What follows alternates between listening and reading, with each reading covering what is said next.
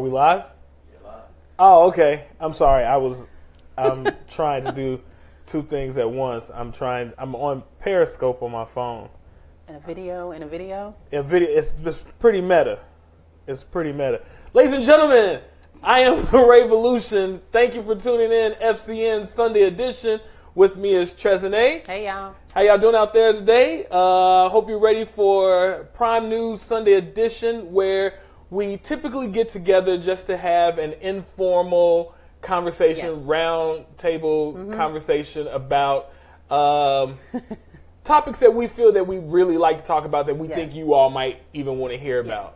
Yes. So I think that's, a really good way to describe the program at large. Oh, hey, Yaya.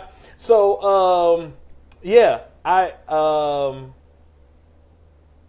I'm really interested in today because, first of all, I'd like to thank the intern, the non-paid employee who decided to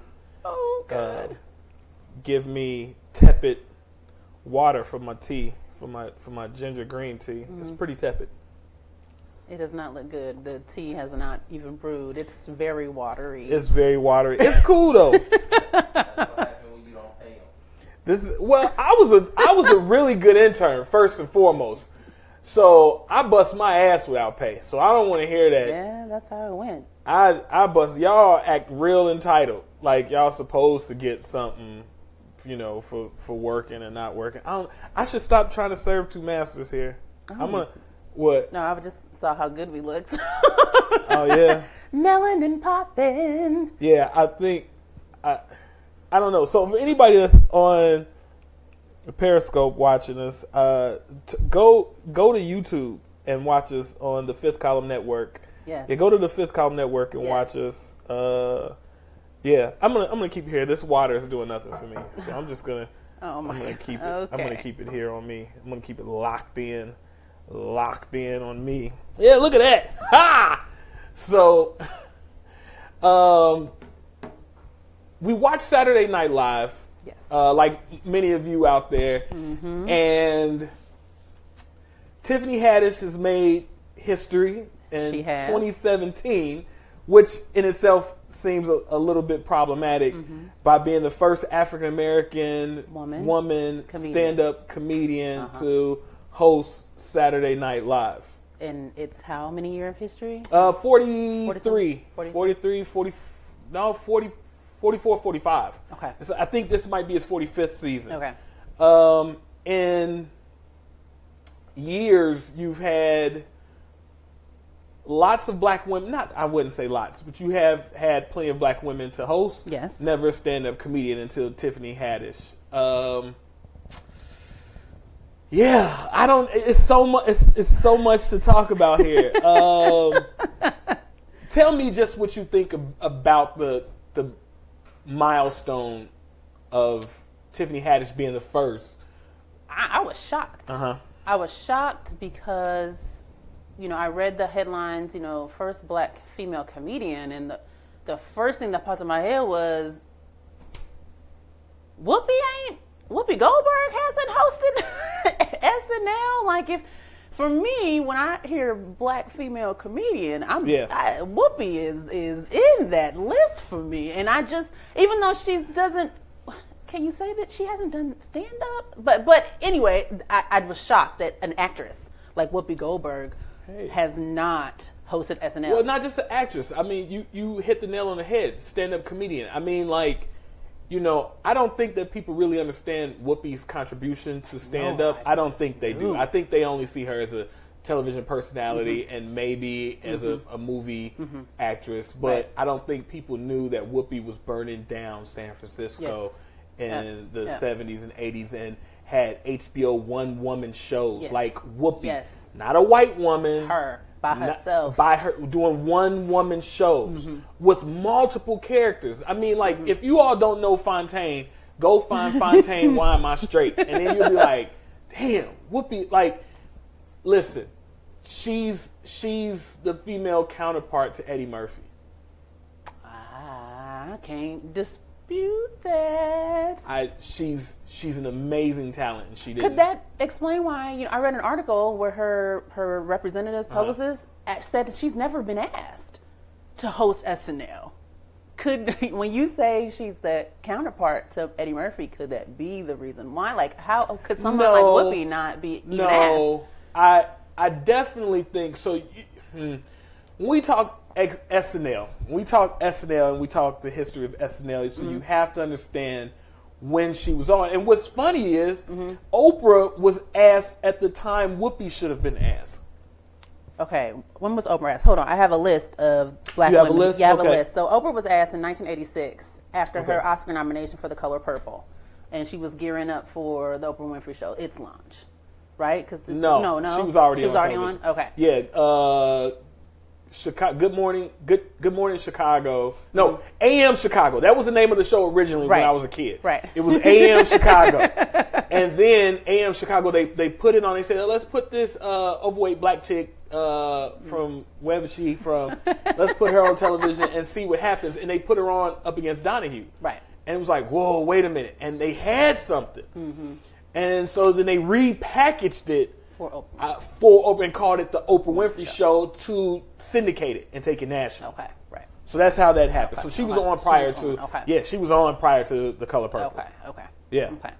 So yeah, she was on in 1986. Oprah Winfrey was, and you're saying that Whoopi should have been on at that time. Yeah, Whoopi should. Let's be honest here. Whoopi should have been on. She should have been on doing The Color Purple. She should have followed Oprah. She should have been first. She should have been on during Ghost. Yes. Okay, this conversation, we might be all over the place today, folks, but just bear with us, right? So let's talk about. Let me give you a quick history of SNL. Okay, please do. Okay, there are two Saturday Night Lives. Okay. There's the Lorne Michaels creation, which, if you don't know, Saturday Night Live was only created thanks to Johnny Carson.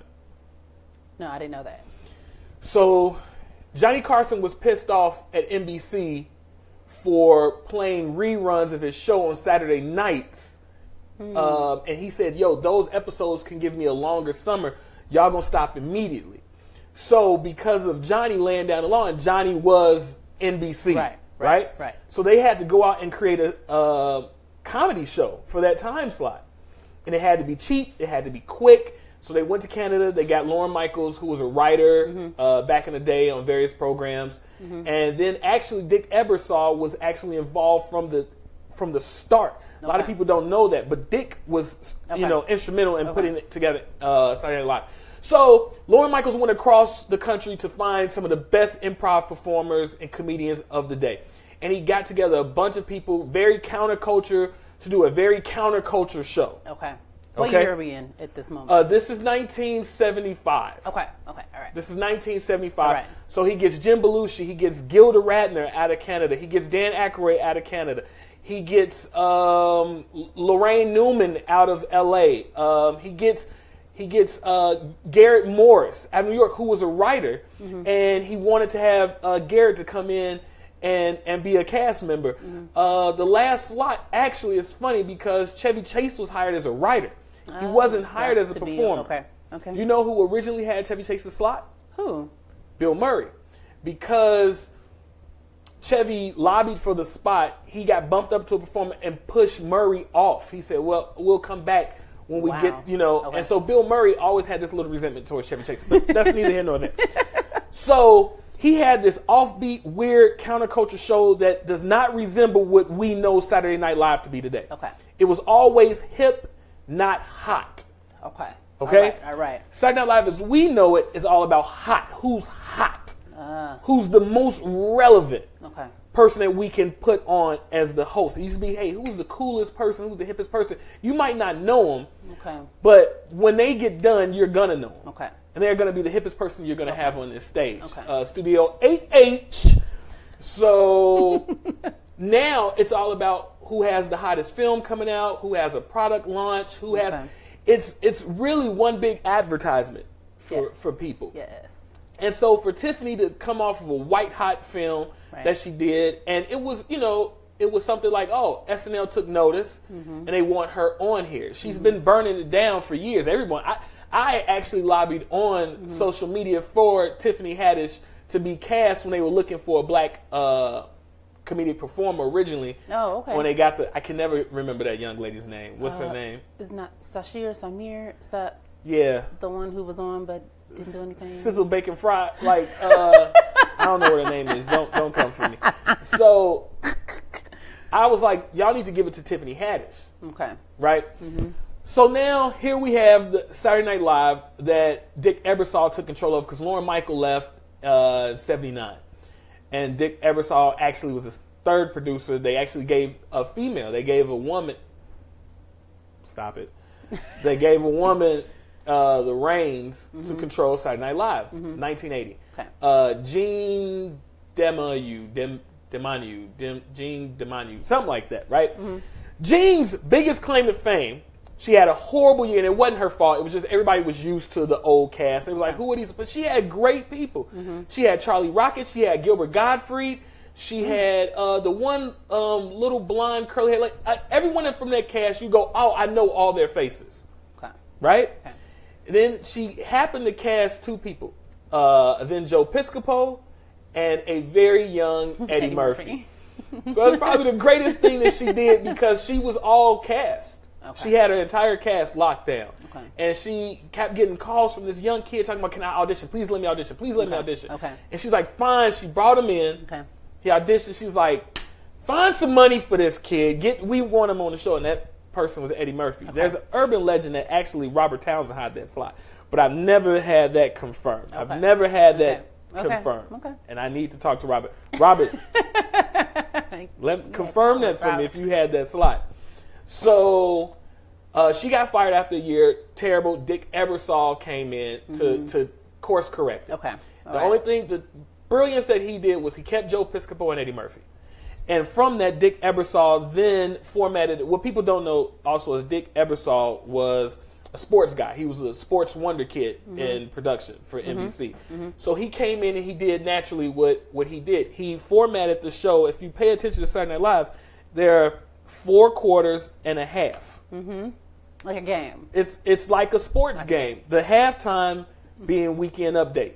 And then the next 2 quarters preceding that, and then the first 2 quarters are in front of that. Okay. So he made it, he just was like, I know sports, so he cut it up like that. So that's the format that you know today. Right. When Lorne Michaels came back in 1986, he took that over. Okay. All right. He didn't change it back to the nonsensical show that he used to have that barely resembles this, right? Okay.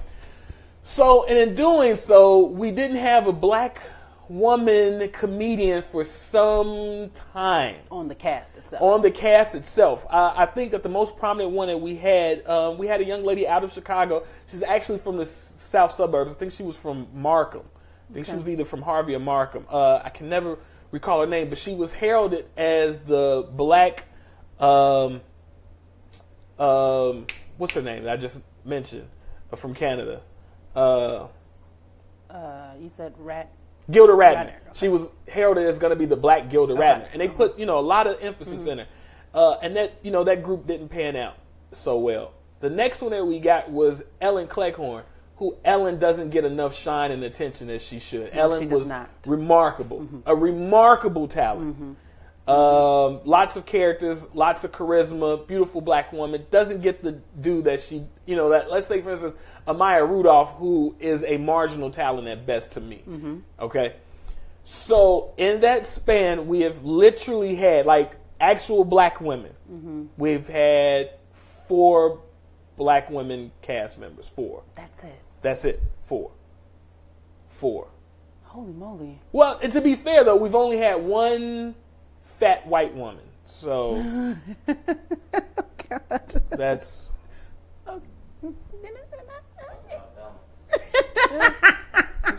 Send all of your hate mail and terrible comments to The Revolution. Please. At me. Come to me with your fat white tears. I'm out. Oh my God. Eat them like PB&Js. So this is the Saturday Night Live that we know. Okay. All right. And they've not been really gracious in having a lot of black women come out and host. No, they have not. I looked it up. I have a list. Okay. If people would like to hear this list. Yeah, I'm sure people want to hear this list. The very first person was Cicely Tyson in 1979. Okay. That was its 4th season of SNL. Okay. Number 2 was Oprah Winfrey. Mm-hmm. That was in 1986. We did not see another black female host until 2003 with Queen Latifah. Okay. Number 4 was Holly. Whoa. Wait. Say that again. So Oprah Winfrey was in 1986. And we didn't see another black female host until 2003 with Queen Latifah. From 86. From 86 to 2003. You did not get another woman of color host till 2003.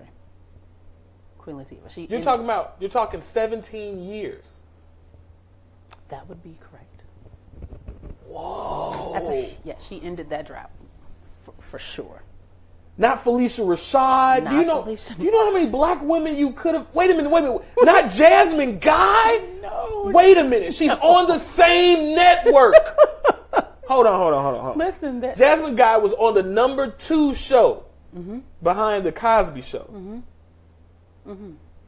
with A Different World. And you're telling me Jasmine Guy never got a call to host? Did they get a load of Whitley Gilbert? I don't know, but she would have been great. I think Whitley would have been great.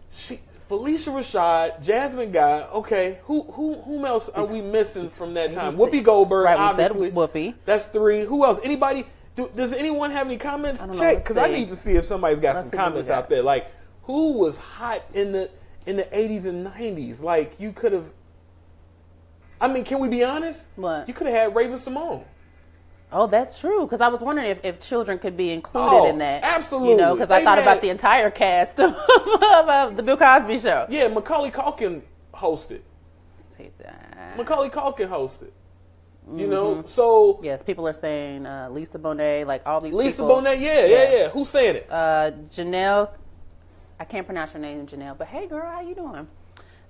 She said Lisa Bonet. Lisa Bonet, yeah. Absolutely. Yeah. Oh, after she did the Serpent and the Rainbow. No, what was it? The Serpent and the Rainbow, when she showed her titties to Robert De Niro. You never seen that? The Serpent and the Rainbow? No. Yeah, that's a dark movie. Ooh, that's dark. Lisa Bonet, that's a good choice.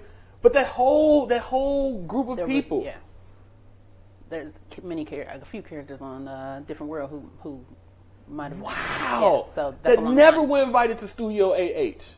Nope. Okay, so what else? So you got? after Queen Latifah, number 4, Halle Berry, 2003, so same year. Number 5, Janet Jackson, 2004. That was shortly after her wardrobe malfunction at the Super Bowl. Okay. Number 6, Rosario Dawson, after her appearance in 7 Pounds. That was 2009. Right. Number 7 is Gabby Sidibe. Is that right? Yeah, sure. 2012, after her role in Precious. Okay, stop right there. Stop right quick. there, please. Stop right there. Yes. Let's stop right there. Why did Lorne Michaels and company hop over Monique, who won, who got the Oscar, and who's a tried and true comedian? Yes. Why did she get skipped over? Why did Monique get skipped over? And this is before her calling out everybody in Hollywood. Before. So it was before. And you can't listen. Madonna has hosted how many times, and she's problematic. Madonna is a known bitch. No. Hey. What's the other fat? Hey everybody, Roseanne Barr. She is a known bitch. Mm-hmm. You understand what I'm telling you? So whatever Monique's talk of the town why did Monique get skipped over for the very congenial Gabby Sidibe? I don't know nobody's name. I can't. If you don't have a slave name, I'm not here for you. If you ain't coming to me with a Johnson, and it better be angelicized, it better be John, it better be Reginald, it better be Williams. Give me all the slave names. I don't respect you if you don't have a good Christian Anglo-Saxon conquered name. Is that how I got this job? My last name? Atkins? Yeah, absolutely. Okay. Absolutely. Right. Good to know. Okay, so Monique Okay, yeah, Monique got skipped over. Okay. Monique got skipped over. Number 8 was Maya Rudolph in 2012. She hosted. Number 9 is Kerry Washington, 2013. She had a great, Kerry Washington burned the house down. Yes, she did. Kerry Washington. She killed it. Kerry Washington burned the house down. Killed it. And left the dog inside. You hear what I'm telling you? She burned it all down. She killed it. Number 10 is Taraji P. Henson, 2015. Okay. I don't think I even saw that one. Was it good? I don't remember that one. Was Ebony, Reggie? Yeah. What do you... It was really good. Was it really good? Okay. Let's see. Who did I just say? I said... Taraji. Oh, number 11, Octavia Spencer. That was this year. And she's another comedic actress. Like she really cut her teeth doing a lot of comedic performances. And that was the last one was the last one before Tiffany. Before Tiffany. And that was for, which film was that for? Both of them had to be for Astronaut Negresses to the Moon. What's the name of that movie? Hidden Figures. I like my title better. Astronauts Negresses to the moon. Moon. No, helps Whitey to the moon, not they went to the moon. Helps. Helps. Astronaut Negresses help Whitey to the moon. Moon. Yeah, that's a much better title. I like that title. Okay, great. So Angela Bassett never hosts? Whoa, good point. Angela Bassett never, after, wait a minute. After What's Love Got to Do with It? You never got Angie, baby? You never got Angie, baby? And I think she would have burned it down. Angela would have burnt. Listen, you seen when she burnt that car up? And, right. And she'd have been like, and that's another show that I didn't kill. Don't you play with Miss Bassett, honey. She would have killed it. She would have killed it. Wow. She would have killed it. So we've, okay. Yeah. And then here comes along Tiffany Haddish, the first stand-up female comedian. Okay. So let me ask you this. Yes. You've told me once that you are into stand-up comedy. Yes. Right? You're really into stand-up comedy. So just sitting here listening to this, whom would you have chosen? And anyone else out there, tell us whom you would have chosen. Oh, Tashina Arnold. Never hosted. Oh my Who God, said Tashina, my celebrity twin. Yes. Tanisha TK. Oh my God. Oh my God. Yes, Tashina Arnold. Yeah, Tashina Arnold. That's a great one. Tanisha on Facebook. Shout out. That's a great one. You gotta take in mind she did Martin and she did Everybody Hates You. Yeah. And what's her name? Like, why wouldn't you even get her? Oh, Gina. Tisha Campbell. Yeah, Tisha would have been great too. What? Yeah, 1986 to 2003. There are so many black women who would have been amazing on SNL. Okay. So tell me. Okay, we talked about the actresses. Okay, but comedians. Comedians. 2 people popped in my mind other than Whoopi Goldberg. Okay. Wanda Sykes. Yes. And Tracy Ellis Ross. I know she's not a comedian. Yes, she is. But she's a comedic actress. I consider her a comedian. Here's the thing, though, right? Lucille Ball was considered a comedian. Yes, even though she. Do you understand? She didn't do stand up. Yes. Okay. So let's not split hairs here. Yeah. Wanda, Tracy Ellis Ross again. Wanda Sykes. Wanda Sykes was not asked to host Saturday Night Live. Like what? What? She killed. And then I think, listen, I'm going to say this. Your one pick, Tracy Ellis. I have watched Tracy Ellis do just stuff over the years. The woman is a virtuoso. She is a comedic force of nature. Yes, she is. I still don't think it's going to be a travesty if someone doesn't tap into that, because I still don't think that the actual director that someone has written that perfect vehicle for her. I don't think Blackish is that perfect vehicle for her. I feel she's very restricted and limited in that show. Yeah, she's playing I'm the mixed black mom who's weird and she's actually so much more than that. Yeah. Okay, so Don Lewis as a comment. yeah, Tracy, Janelle said Don Lewis. Yeah, I mean, like, but I think Trezane said it. Like everybody, there's so many people that you can name there. Yep. There's so many people that you can name. Okay, so Wanda Sykes, that's huge. Okay, Tracy Ellis. Okay, so again, let me go back to the politics, the geopolitical aspect of Saturday Night Live. Okay. Right? Yeah. What's funny is people always talk about the casting process and getting the people, right? But we never really talk about the host. Right. Right? Right. So let's talk about that, selecting the host. And again, back in the day, it was all about who's hip. It was like, hey, this person's hip, man. Like they're cutting edge, they're counterculture. Let's put them on the show. You know, like you had Candice Bergen host, because it was hip to get Candy on that, man. Like, you know, it was dope. You know, so you look at now, it's whoever got the hot movie coming out. It's whoever is most relevant. I'm shocked Snooki from. Did she ever host it? One of them. I don't. I think she did. Nah, please tell me Snooki didn't. No. If Snooki hosted, someone out there, look Reggie, that up. somebody look that up real quick. Because if Snooki hosted, man, we're going to have some problems. We're going to have some real problems if Snooki hosted. Some real problems. If anybody from that goddamn shore knocked on Studio 8H's door, we going to have, listen, I will sissy windmill, be like, oh no, Lauren.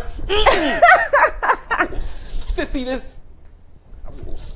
RuPaul! That's RuPaul? You never had RuPaul. Did he ever have RuPaul on there? I don't know. Somebody look that up. Please. Like we said, our interns don't be showing up to work. Oh, my God. Somebody Interns out there, they never work. show up to work. So if somebody could just look that up and see if RuPaul is hosting SNL, that would be great. So Snooki never hosted SNL, but they do have what's perceived as a very popular skit that she's portrayed by Bobby Moynihan. Okay. Yeah, Bobby Moynihan did a character. Yeah. Okay. So that's just typically how it goes. It's who's hot. Okay. And so they wanted to go with who's hot. Tiffany is white hot. She's a stand-up comedian. It's pretty safe. I mean, it's, you know, as a home run goes as far as getting ratings, because that's what it is now. Yeah. It's about getting ratings. It's like, oh, she was in a $100 million movie. Put her in this. Like, oh, she's going to be in a $100 million. He's going to be in a blockbuster film. Put him on the show. Everybody's going to go see this film. That's the politics of getting on the show now. Okay. It's like, when was the last time you seen somebody like, what? Right. They're hosting? Yeah, like, who is that? Who? I don't. Yeah. Right? Right. So it's all about ratings. It's a mad dash for ratings now. And they really want ratings now. So they want who's ever hot. Listen, Cardi B is going to host. Oh my God. Listen, I cannot. Cardi B will host. Burning TV to see that on. I can't do her. Yeah, spoof but never host it. Yeah. Thanks, Reg. Yeah, can't do that. Yeah. So, Can't do that. So they've never had Jada host. No, Jada. No, Yeah, no Jada host. No Jada. No Jada. So we've talked about that. Now let's get to what I feel is, we talked about, ladies and gentlemen, that was the peas and the carrots. We've warmed you up. We gave you the aperitif of this here meal, and let's bring to the table now this prime rib at room temperature. It's blue for me. I want mine blue. And let's talk about the opening monologue and move on from there. Yes, please. Why don't we talk about the good moments? Good moments in her monologue. Okay, let's talk about the good there, moments. yeah. Okay, she came out. It was very funny. She had the dress on. And the good moment for me, she didn't have on a body shaper. Oh my God, you know that was my worst moment. I got to see the pudge, and her pudge looks so creamy. Oh my God, that pudge looks so delicious. I was just like, again. Yeah, you could see the nips. You could see you the could pudge. see everything. She's so good. You could see everything. Oh, Like, you got on a $4,000 dress, but can't put on no $20 Spanx, boo. Like, come on, boo. She should have had that Spanx all the It way had up to be. here. Smooth it out, but it was good to me. That was good to you. Yeah, that was good. You to know, me. I'm a huge advocate of shapewear. I was so. I don't know disappointed. this, but I know that it's on my Twitter profile. Okay. A huge advocate of shapewear. Okay, so that was good. Her hair looked nice. Her skin was popping. Yes, it was. She looked beautiful. She looked amazing. I did like the homage to Coming to America with the ponytail thing. I missed did that. Did you catch that? No, so she and then she's your queen. Hop on one leg. Okay. They actually did a little spoof of that during the weekend update. She came in and had an actor come in before to sing "She's Your Queen," and then she came in going, "Ooh, ooh, ooh." Okay. Yeah. I stop. We'll get to that. We'll get to that. Yeah. Okay. So the opening monologue. What else do you have good? I like that she talked about her being a foster kid. And how she acknowledged her social worker. Oh my God. Yeah, and then that was amazing. how she talked about wanting to watch SNL and couldn't get her black and brown friends to watch it with her over in Living Color. Which isn't true. I mean, that was a good joke because they came on different days. I'm like, what? You never had to choose between. She's like, y'all don't think Dana Carvey's funny? And I thought that was funny. No, that was that was hilarious. That was hilarious. The social worker and thanking everybody who paid taxes. Yes. So listen, you can't get more humble than that. You can't have anything more humble than that. That was an amazing sentiment and vulnerability to share on live television. Yes. I thought it was very genuine, and she made that. I think. Can I be honest with you? I think that was probably the best part. Then the other one was the joke that she made about men. The thang joke. Yeah. That was funny. That was funny. It was funny. And I would have done it different. I would have written it a little bit differently. Okay. I would have had a better build up to it. And then a payout, you know. But so go ahead. Can we go into what you disliked? Or yes. Can we go into? So can I start with what I disliked? Yes, right please. there? Go right ahead. Go right ahead. From a performer, from a stand-up comedian, from a writer's perspective, she was rushing. She was flying. I don't know if it was nervousness, but she didn't look nervous. She didn't look nervous, but her pacing of her jokes was... It was breakneck without any reason for that. For her to be in the game this long, it was really problematic for me that she didn't use the rule of threes. When she did the one joke about the dress, she was at 5. Like, it was... Yeah, she did do that very, very long. It became horrible. Like, it was horrible. Like, if she'd have, no writing, do the joke right. She didn't do the joke right. Then the intro, I think that the beginning and the ending sums up for me. Yes. Everything. Yes. How she came out there, she keep doing that. I don't know what that's called, but whipping a nay-nay? I don't know. I'm definitely a Xenial, but I don't know. That every 5 seconds. I don't know when she came out with that, I was not happy. And then when she ended it with that attempt at a praise dance and was shuck and jiving. She didn't attempt at a praise dance. She went straight into shucking and jiving. I was heated. She cut a jig. She jigged. And I was like, yeah, I was hot. I was mortified when I saw that. I mean, she literally got out there and started shucking and jiving. Yes, she did. And I was mad. I was upset. To a pseudo neo-negro spiritual backbeat. Yes. I was like... Backbeat.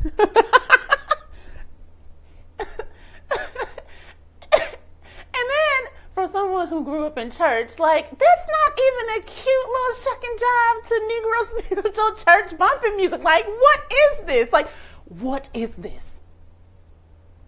You know what's surprising me is how quiet everyone was on Twitter, on social media. People was like, tell me what you saw.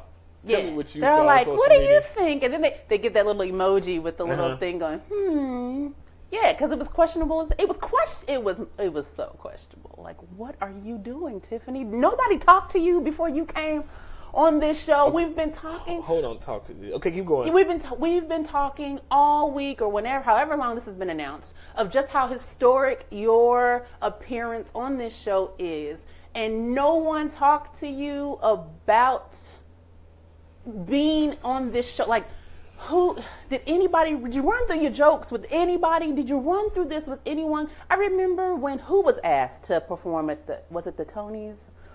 who was it? Hustle and Flow. They were going. Someone asked them to sing Terrence Howard, and how some black people pulled him aside. Like, nah, bruh, you're not gonna do that on the show. No one's ever been asked to do that. You're not gonna do any shucking and jiving and cooning or anything on this show.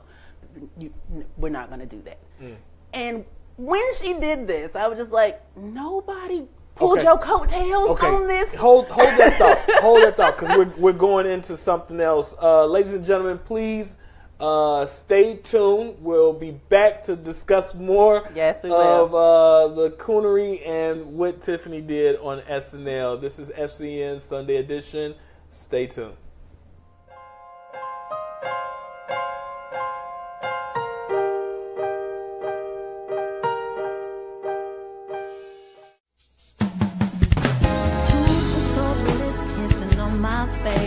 The next question needs to be yours or my place.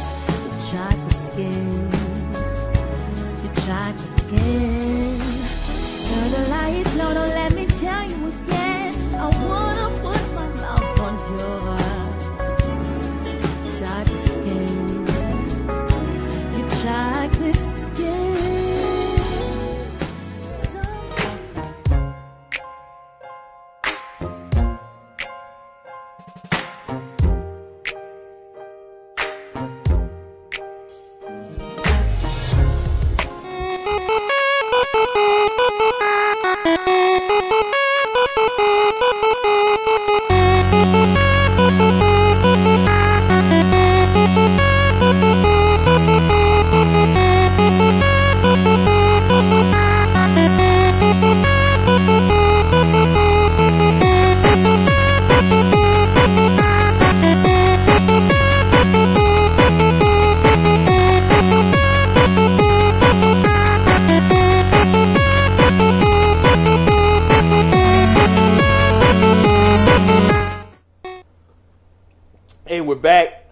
I'm just drinking my urine sample over here. That's funny. It looks like a urine sample, and it's about as warm as one. Not that I don't know what I'm gonna just stop right now. I'm gonna just stop because there's no way for me to come out of this. Nope. Okay? Dignity is gone. It does not remain. So I'm gonna stop right there. So, ladies and gentlemen, thank you for staying with us. If you haven't, welcome to FCN's Prime News Sunday Edition, the conversational roundtable show that we have here on the network. I am the Revolution with Tresnay. Yeah. So what we were talking about is Miss Tiffany Haddish on Saturday Night Live, and where we left off is, did anyone pull you aside? So, let's pick up there, because I think that we haven't finished mining that. Right. Okay. So go ahead. So, you know, after I saw that, I wanted her to be more polished. Yeah. Less loud. Okay. And more aware of the line of crossing into coonery. Okay. I was very let down. I was very bothered and let down. Is this just the monologue or the entire show? This was right after the monologue. And then once I started watching the sketches and that Nene came back out in that, what's that fighting game? Okay, hold on. So I want to get into that. So okay. we'll move into that. We'll move into that. So, but go ahead. But so right after that, and I had those thoughts, I'm like, oh, am I engaging in, quote, respectability politics, you know, by wanting to police how she is presenting herself in this historic moment in front of white people, because this is mainstream white people. There were plenty of white people on Twitter who goes, I never even heard of this woman. And I was like, wait, really? Like, she killed in Girls Trip. And even that I have to qualify, because I watched it a second time and was like, this is overkill. Good Lord. I was just really giddy watching Girls Trip with my friends. And the second go around, I went, ooh, Tiffany, this is too much. But even with that, a lot of white people have never heard of her. And you had this huge stage. And I'm like, you have a moment. This is a huge moment. It was huge. It was huge. And this is, oh my God. Yeah. We have a question. It says, do they write their own jokes or does SNL write them? Okay, if we're talking about the monologue, they usually come on with a prepared monologue of themselves. Now, if you're an actress, an actor, and you're not a stand-up, then SNL writes your monologue. Oh, I didn't know that. Okay. Yes, they write your monologue. Okay. They sit down with them. Usually this happens on Tuesdays. This happens on Tuesdays, and then sometimes Wednesdays, and then Wednesdays, Thursdays is they're pitching skits. Okay. Everyone, all the cast and writers are pitching skits, but that's a whole other thing. Okay. I don't want to get into Rainbow knows everything about SNL. I don't want to do that. So, but yes, stand-ups usually write their own. Actors and actresses and musicians typically don't. Okay. So the respectability politics. Let's really dive there. Let's talk about what does that mean for us and someone like a Tiffany Ware that she's very polarizing. Yes. With her persona. Yes. So do you believe that respectability politics is actual, that it's real? Yeah, I think respectability politics is a real thing. Okay. I don't think I would have called it that, maybe 10 years ago, because I learned that from Black Twitter. Very smart, intellectual Black Twitter. Your Twitter.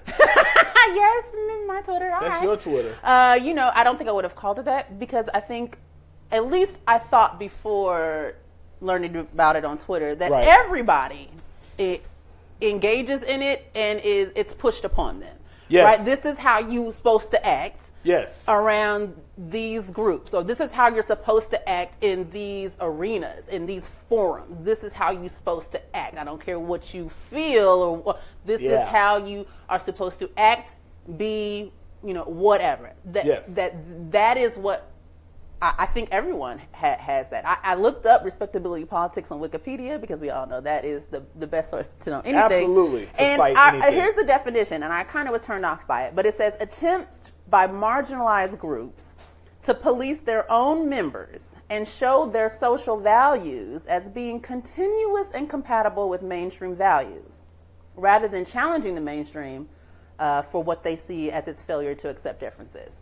No, I disagree with that. I disagree with that because let's be clear here. Like, you know me when it comes to this show. Yes. Whenever I can get into some real open, honest discussion, like, I'm going to go for it. Okay. So let's stop with the euphemisms. Let's stop with the colloquialisms. Let's call it what it is.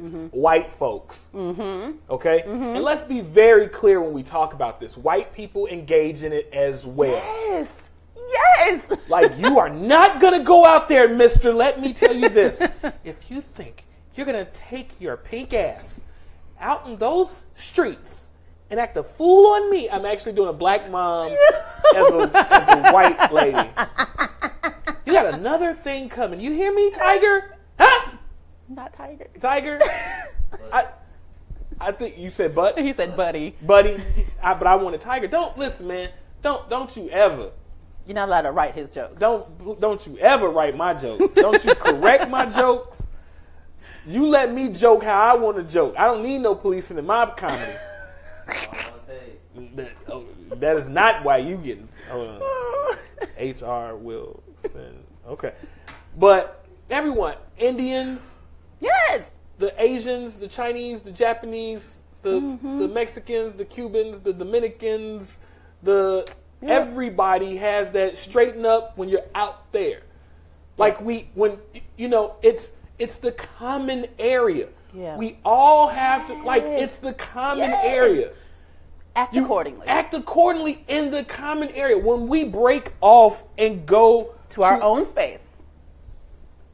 Act however you want to. What your parents say, when you go out there, you do that. When you come home, I don't care what you do at home. That's your space. If you want to rock out with your cock out at home, hey, homie, do it. But you trying to run up on somebody in the hotel room? Nah, homie. That's a negative. That's a negative. What she say about thing? If her clothes are all on and your thing is out, you wrong. You wrong. You wrong. If her clothes are on and you thinking about pulling your thing out, you wrong. Yeah, that's bad. That's so bad. But like, why do we have to act like that respectability politics are wholly ours and we're the only ones that have to behave? That's not true. That's right. It's not true. You have to go to the workplace. I used to get into it with a girlfriend of mine, and she used to behave a certain way with me, and I would say, hey, let me ask you a question. Would you, the way that you're talking to me right now, would you talk to your employer that way? She said, no. I said, why not? Because I get fired. I said, so what in the blue oyster coat do you think I would do to your little pygmy? What do you think? I'm going to fire your ass. Like, what? Like, think, and that's respectability. Like, there is politics. It's like me and my friends get around each other and the conversation gets heated. Somebody's going to get called a bitch. I mean, shut up, bitch. You bitch ass nigga. It's going to happen. Okay. Right? Uh-huh. If we're talking about women, somebody is going to reference them as a derogatory term. Let's not split hairs here. It's going to happen. It's going to happen. In your space. In my space with certain people, not everybody. So do you not believe that when white people in their space, that they're using the N-word and they're saying this, but they know when they come out into the shared space. This the shared space. Chill out. And I think that's what most of us are saying, what we want. Like, hey, this is all the shared space. Everybody chill out. Yes. Everybody chill out. And I think that's what we need to talk about more. Because let's get out of certain, intellectual conversations like respectability politics. No, it's once you move into this space, it's a shared space. Let's all behave in a manner that we all can benefit from. Right. And we're not offended and we're not, hey, you go off into your space, do what you want to do. Do what you want to do, pimp, and I ain't got a problem with it. So, So, did you have any other thoughts on that? I said it before, that Nene bothered me. Okay. But it really made me start going through everything that I've seen of Tiffany Haddish. Unlike you, I didn't know of her until Girls Trip. Okay. And so I started processing how was she acting in Girls Trip. Yeah. And then even reflecting on her appearance on Netflix's special for the 25th anniversary of Def Jam. Yeah. And how she came out to do a presentation. And that Nene was there. And, just loud and I remember watching it and someone saying, hey, she's about to become a caricature. Yes. So with those two, and then she's hosting SNL. Yes. And it's even more solidified. Yes. The Nene in the monologue, the Nene and the loud, and that tongue out, even as what was it, Boo Boo Jenkins? What was okay. what was it called? What was the stupid character? It was, I think it was Boo Boo Jenkins. Was it? I think it was. Somebody confirmed what that stupid name was. Okay. So I want to go there. Okay, please. So the opening monologue, we talked about the opening monologue, right? So I want to talk about, this is something that was brought up a lot on Twitter. Okay. Was everyone was blaming the writers. Yes. Everybody was blaming the writers, and I want to talk about that. Okay, please. Because you went, and this has a direct line to bringing someone with her. Did someone pull her aside? Did someone talk to her? Okay. So the first sketch, the opening sketch, she's in it, and they're at a gaming convention. Yes. Or a gaming tournament, and they have a Mortal Kombat styled fighting game tournament. Yes. Where she plays a character. I know for a fact it was Boo Boo. Yes. Right? Yeah. Boo Boo Jenkins or whatever, right? First and foremost, if we don't understand the racial undertones to Boo Boo. Yeah, because I was like, why did we use the word Boo Boo? Boo Boo is listen. I'm listening. You have to understand what the racial connotation they? Is to Boo Boo. First of all, do you know the phrase Boo Boo the Fool? Yes. Yeah, it was a black man. It was a black caricature, blackface Boo Boo the Fool. Yes. Did not know that. Yes. And so you come out and you're playing a streetwise Tiffany Haddish in a hat in a fighting game. Now, first of all, this is problematic for me that Mortal Kombat is old as hell. Right. Like, I was like, why are we doing Mortal Kombat joke? In 2017, like, I started right there. I was like, wait a minute.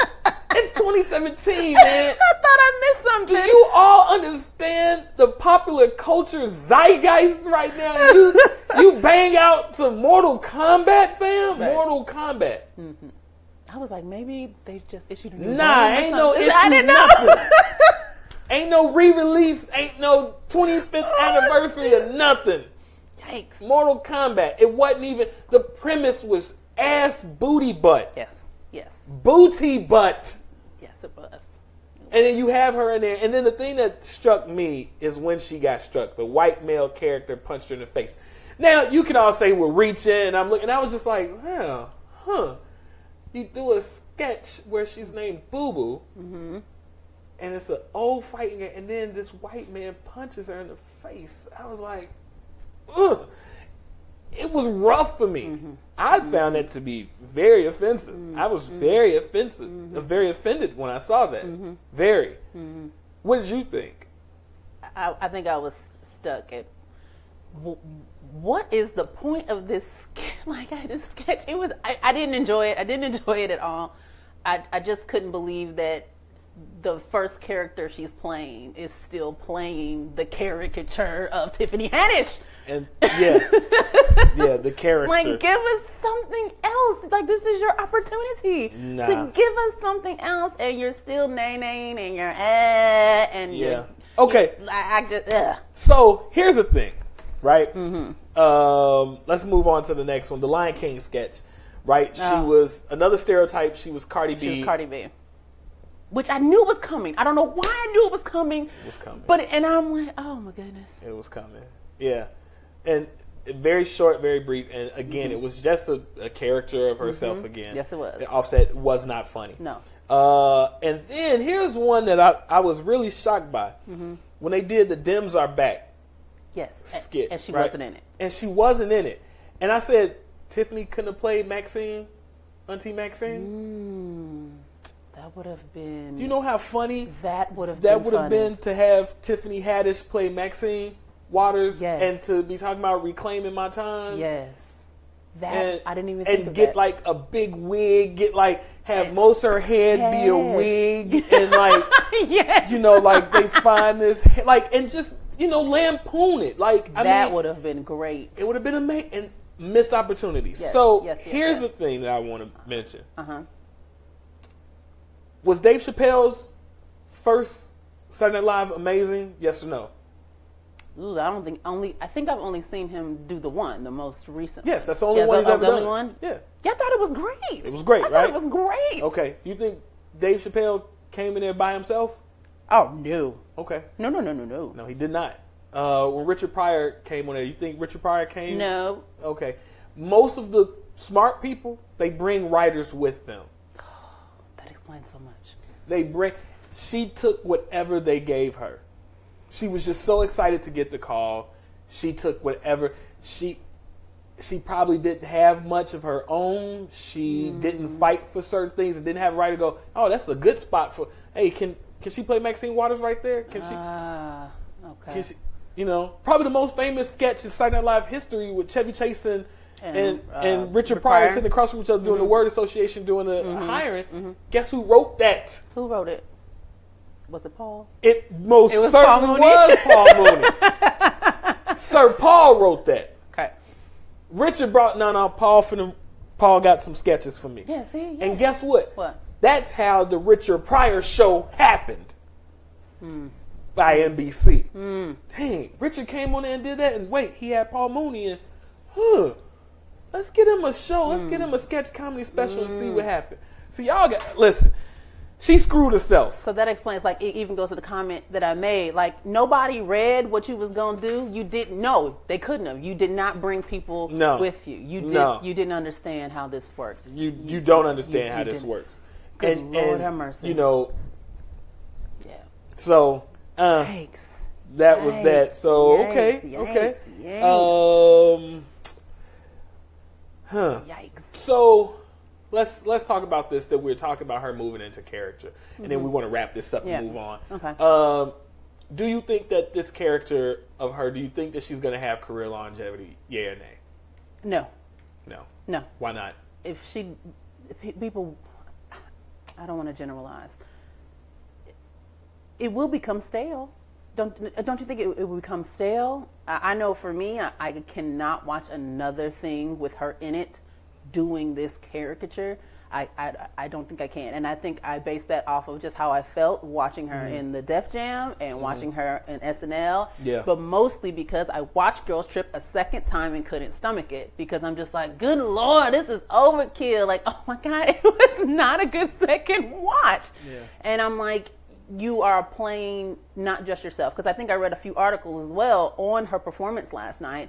And a lot of people said, she was best playing herself. And I'm like, yes, because she's not really acting so much. She's playing herself and now has picked certain things about that and have exaggerated it so much. And that's all we're getting. Like, Tiffany, you watching, you do not have to do the nay-nay every time you come out to introduce yourself. You do not have to like, you are pretty. You are and gorgeous. She is smart. And you can Tiffany tell she's smart. You can tell she's smart. You can tell she's smart. And I don't like that she's dumbing herself down. Yes. As a woman. Yes. As a black woman. Right. And as somebody, who's in the contention to be, the Revolution's next top baby mama. I mean, I'm just... I laugh because it's very probable. We were rooting for you! We were all rooting for you! Oh, shoot.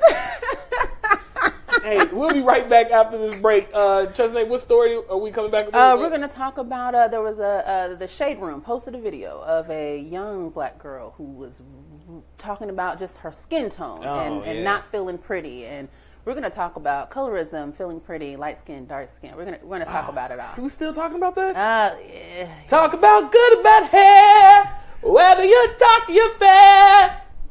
Going this way, see if I can. Good about hair. We'll be right back after this. When you're darker than...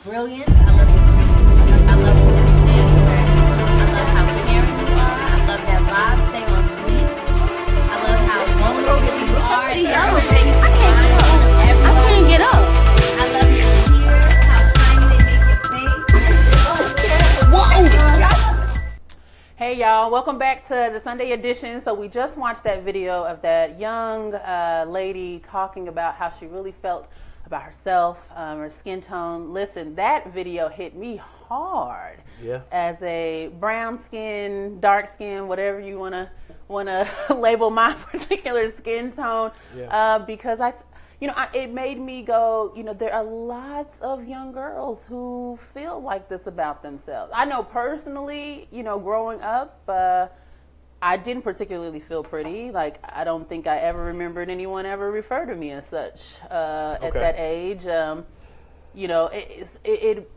I don't think I would have ever said it out loud to say I'm not pretty because I'm not light skinned, but I certainly did not feel that way. Yeah. And I can even remember right around age 20 when I decided to go natural.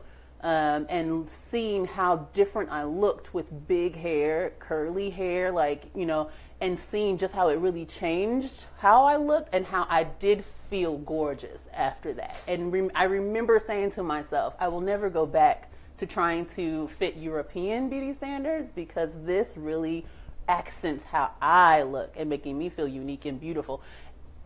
Because light-skinned girls can get away with straighter hair, fitting European beauty standards, and that's pretty over there. But over here, this is gorgeous over here. I really kind of did identify with this girl because knowing that people don't really use the word pretty when you have brown or dark skin. Okay, was there a longer video? Was there something longer about this, or was this just a snippet? Because I didn't. Yeah, I didn't find a longer video, and the only reason I even knew about this video is because Danielle Brooks, is that her name? Danielle Brooks, is that your other girlfriend? Yes. Oh my God, yes. Ooh, tasty from Orange is the New Black. Oh my God, listen. I will taste that tea. Okay.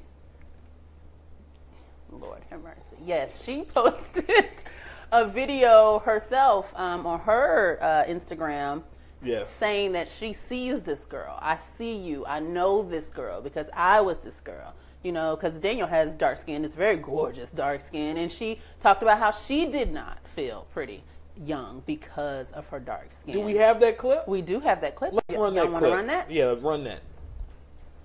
Hey y'all, Danielle Brooks here. I just wanted to respond to the video that the Shade Room just put up about the young dark-skinned girl talking about how she felt about her skin and colorism and all of that. First of all, I want to commend the girls in the video who supported her.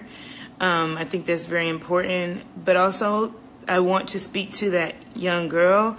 I see you. I see you. I have been you. Sometimes I am you. And I just want you to know that I'm trying to be that representation for you because I know what it's like to feel unwanted and unloved because of your skin, to feel your self-esteem dwindle every day because of your skin. And finally, I have come to a point where I know I'm beautiful and can't nobody take that away from me. And I want you to know that too.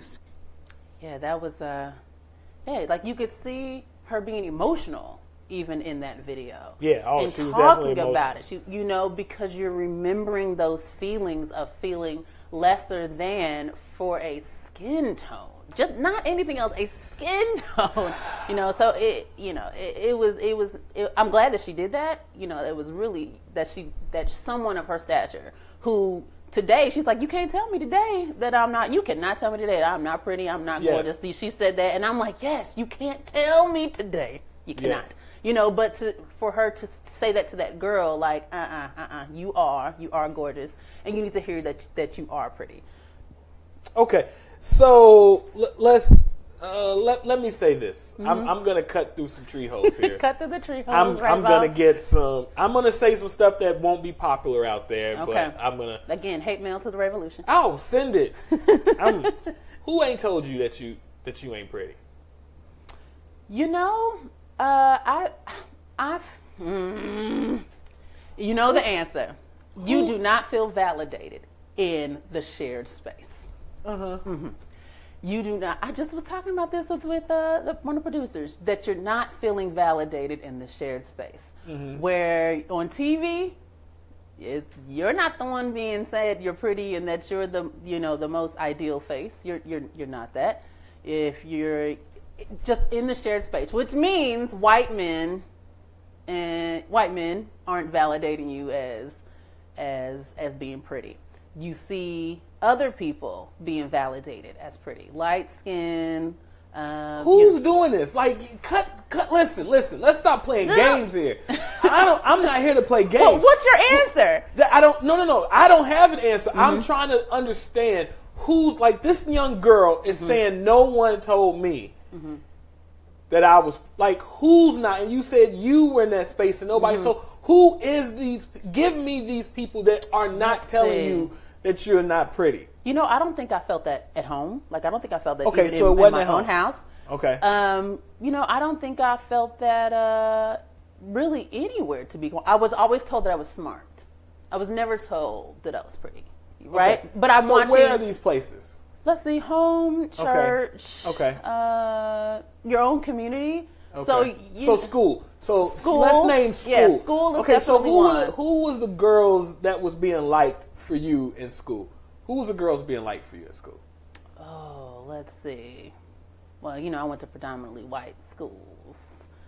Yes. In high school, you went to predominantly no. white My high school was definitely mostly black. An HBCU high school. HS. Historically black high school. Yes. You went to HBHS. That's funny. I went to one. E5E. Oh, shoot. I went to a historically black high school. Okay, so in yeah. high school, these are the formative years. Yeah. This girl is in her formative years. Let's cut through the tree hole here. All right. So her peers are not telling her. That's right. And her by peers, it's some dude not telling her that he likes her. That it's some guy that they want attention from that's not giving them attention. And I hate to say this, but it's like, you know, like she's surrounded by, what's funny is who's in there praising her. Now let's talk about who was telling her that she was beautiful after that. It was a lot of light-skinned girls. A lot of light-skinned girls, right? It was a lot. And so what she was saying is, and like, I don't know, but it just felt like she was like, nobody I hang around y'all and they always giving y'all attention. Don't nobody give me attention. And that is so true. So even as a kid, when you're out with your girlfriends, even in high school, and you're like, everybody always flocks to these girls. Like, no one ever comes and says anything to me. You know, and so you're like, well, it must be because, you know, they're light skinned and it keeps happening over and over and over again. You know, so and to be quite honest, I don't think any of my lighter skins, white or anything ever said that, you know, I wasn't pretty. Like, and I think that was echoed even in that video where the light skinned girls are like, what? Like, what? You are pretty. Like, what are you talking about? But it's not reinforced at all from men. Like, that's, you know, so hold on. Deion Sims on Facebook says, I think it starts at home. I'm dark skinned and my father told me I was pretty and I believe him. No one could tell me anything different. Absolutely. J. Cole, it's a false narrative created by those most threatened by dark beauty. Dark skinned women are the most beautiful women in the world. I tend to agree. But here's what I want to say.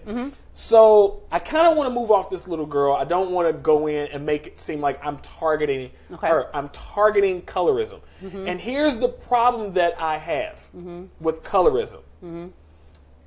Blacks, Latinos, everybody, all the minorities who are really the global majority want white people to accept us for who and how we are. Yet and still, we can't see dark-skinned Latinos on Telemundo, on Univision. We can't see dark-skinned Indians in Bollywood movies. You don't see the dark-skinned Korean K-pop stars. Y'all all run to go get the lighter, fair-skinned variety of your culture, of your ethnicity. Y'all all do it. Y'all all do it. So what are we talking about colorism? Like, you can't even stop in your own community hating people for their skin complexion. So why do you expect white people are going to do it and you can't? Listen, that's real. That's so real. Like, why are we, like we talking about, I'm so tired of black people out there. I always like, it's 2017 and white people, no, it's 2017 and there is a little girl who feels that she is unattractive based in her community, in her space, based off the color of her skin. That is ridiculous. It is ridiculous. But what's more ridiculous is this is what's always been problematic to me, and I'm going to say it. We always want to exclude the black male perspective of this conversation. Because you all know that the Chris Browns was always going to get played. The Bobby Browns, if Bobby Brown wasn't a celebrity, listen, y'all are liars. Yes. Listen, I went to school with girls who literally said, I want a light skin or Puerto Rican so my baby can have good hair. I want a light skin. You know what I mean? And I was like, I got good hair. And they would stop and they would think about it, and it would cause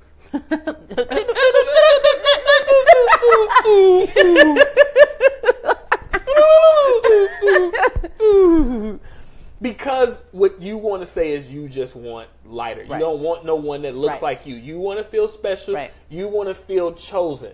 That the most acceptable came to you to get you. You don't want the thing that looks just like you choosing you. You want to feel special. And that's a whole bunch of people's problems. I was going to say, that's a huge part of this problem here, that you want to feel special. You don't want anyone that looks like you as far as you can get to looking more white and fair. And a whole bunch of stuff. Like, why don't women take that chubby brown-skinned dude that's hollering at y'all don't want him? The dude that's going to go somewhere, that's going to get a decent job, that's going to love you, y'all going to have a beautiful baby, he going to take y'all on a trip. Y'all don't want that dude. Y'all still want you don't want, and it's a problem all the way across the board. You don't want the 5'7", you don't want the 5'8", you don't want the brown skin, you don't want the little chubby thick neck nigga. You don't want him, you want the 6'1", you want the 6'2", you want the lighter complexion, you want the straighter hair, you want the curlier hair. You want exotic in your own people. Like, it is so crazy. And when I tell you I saw that, and I'm gonna be honest with you, I'll say black people are doomed. Yikes. Doomed. It's the 21st century, and instead of creating a utopia within our space, we're still talking about, I'm not pretty because of my complexion. Like, come on, fam. Do you know how many dark-skinned women I tried to holler at did not holler at me? But you know, I got a reputation of only dating light-skinned women.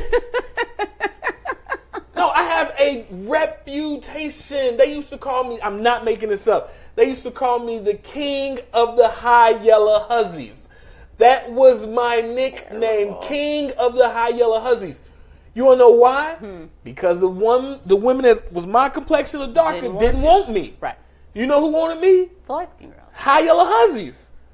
Because again, still in that dynamic of that's wanting the opposite.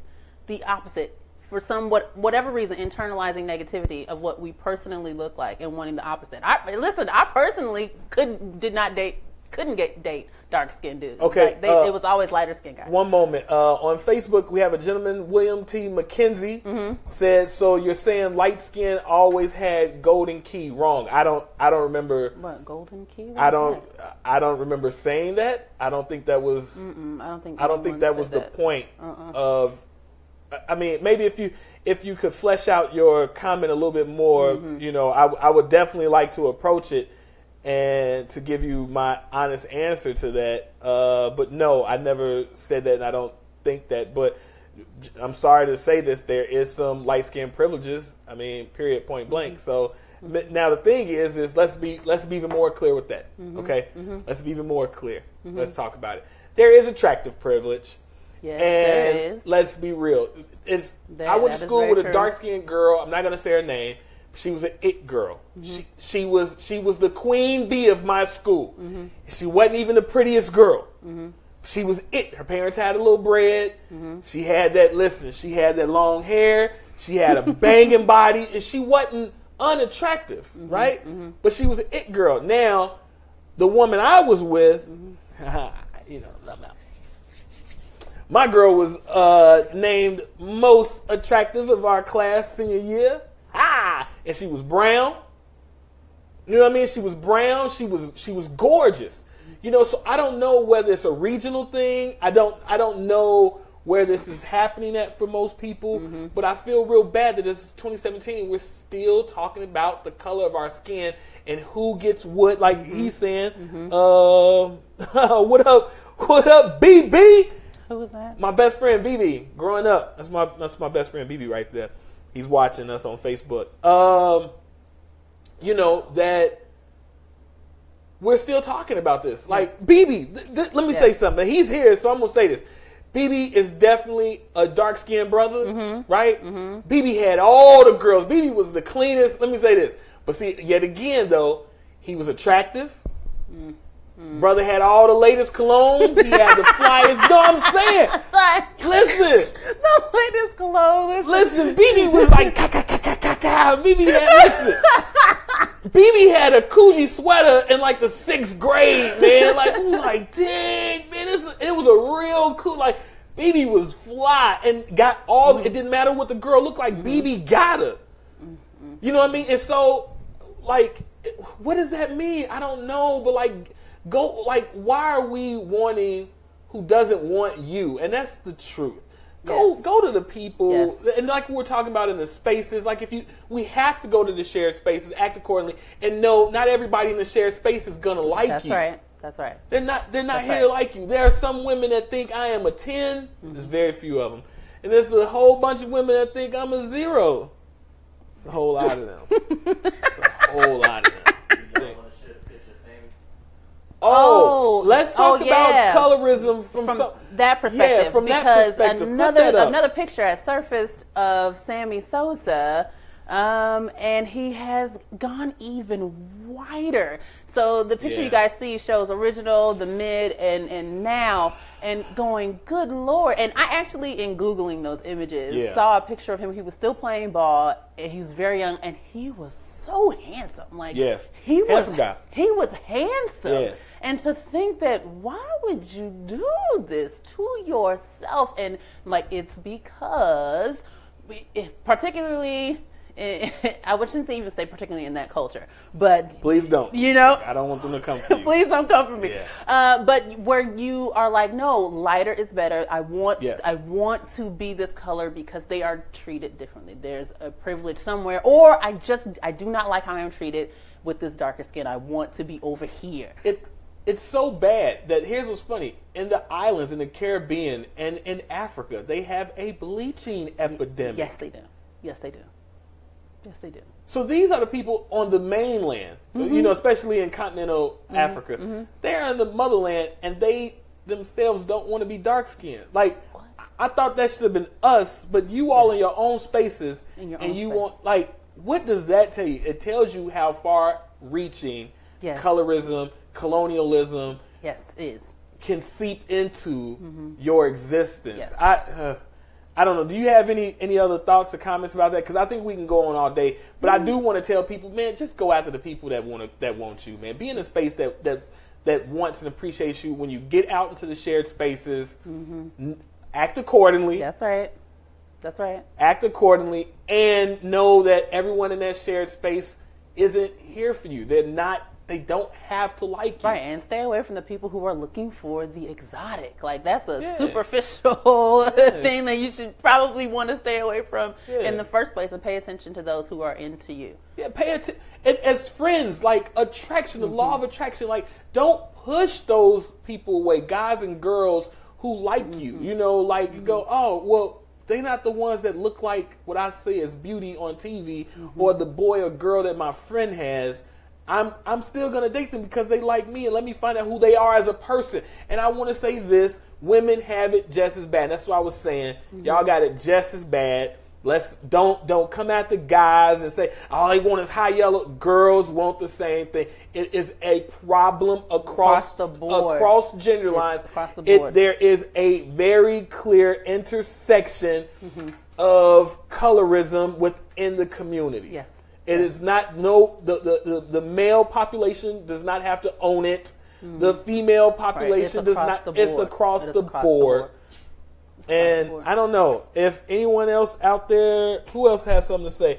He said my brother has come a long way. Shut up, BB. Jason Atkins, exotic is the richness of one's personality, not skin. Thank you. Very not good skin. comment. It absolutely, Jason. That's what makes you exotic. Like, ooh, you different. Mm-hmm. You read books. Oh, shoot. You likes to read. Ooh, I just got moist. That's what a woman should say to you. That is true. That's what a real woman should say. But I mean, everyone does. Listen, that's a whole other. We might have to come back to the conversation. Like, you use punctuation in your text messages? Oh my God, I'm sorry. You double spaced? Ow! Colons and semicolons. Oh! Wait!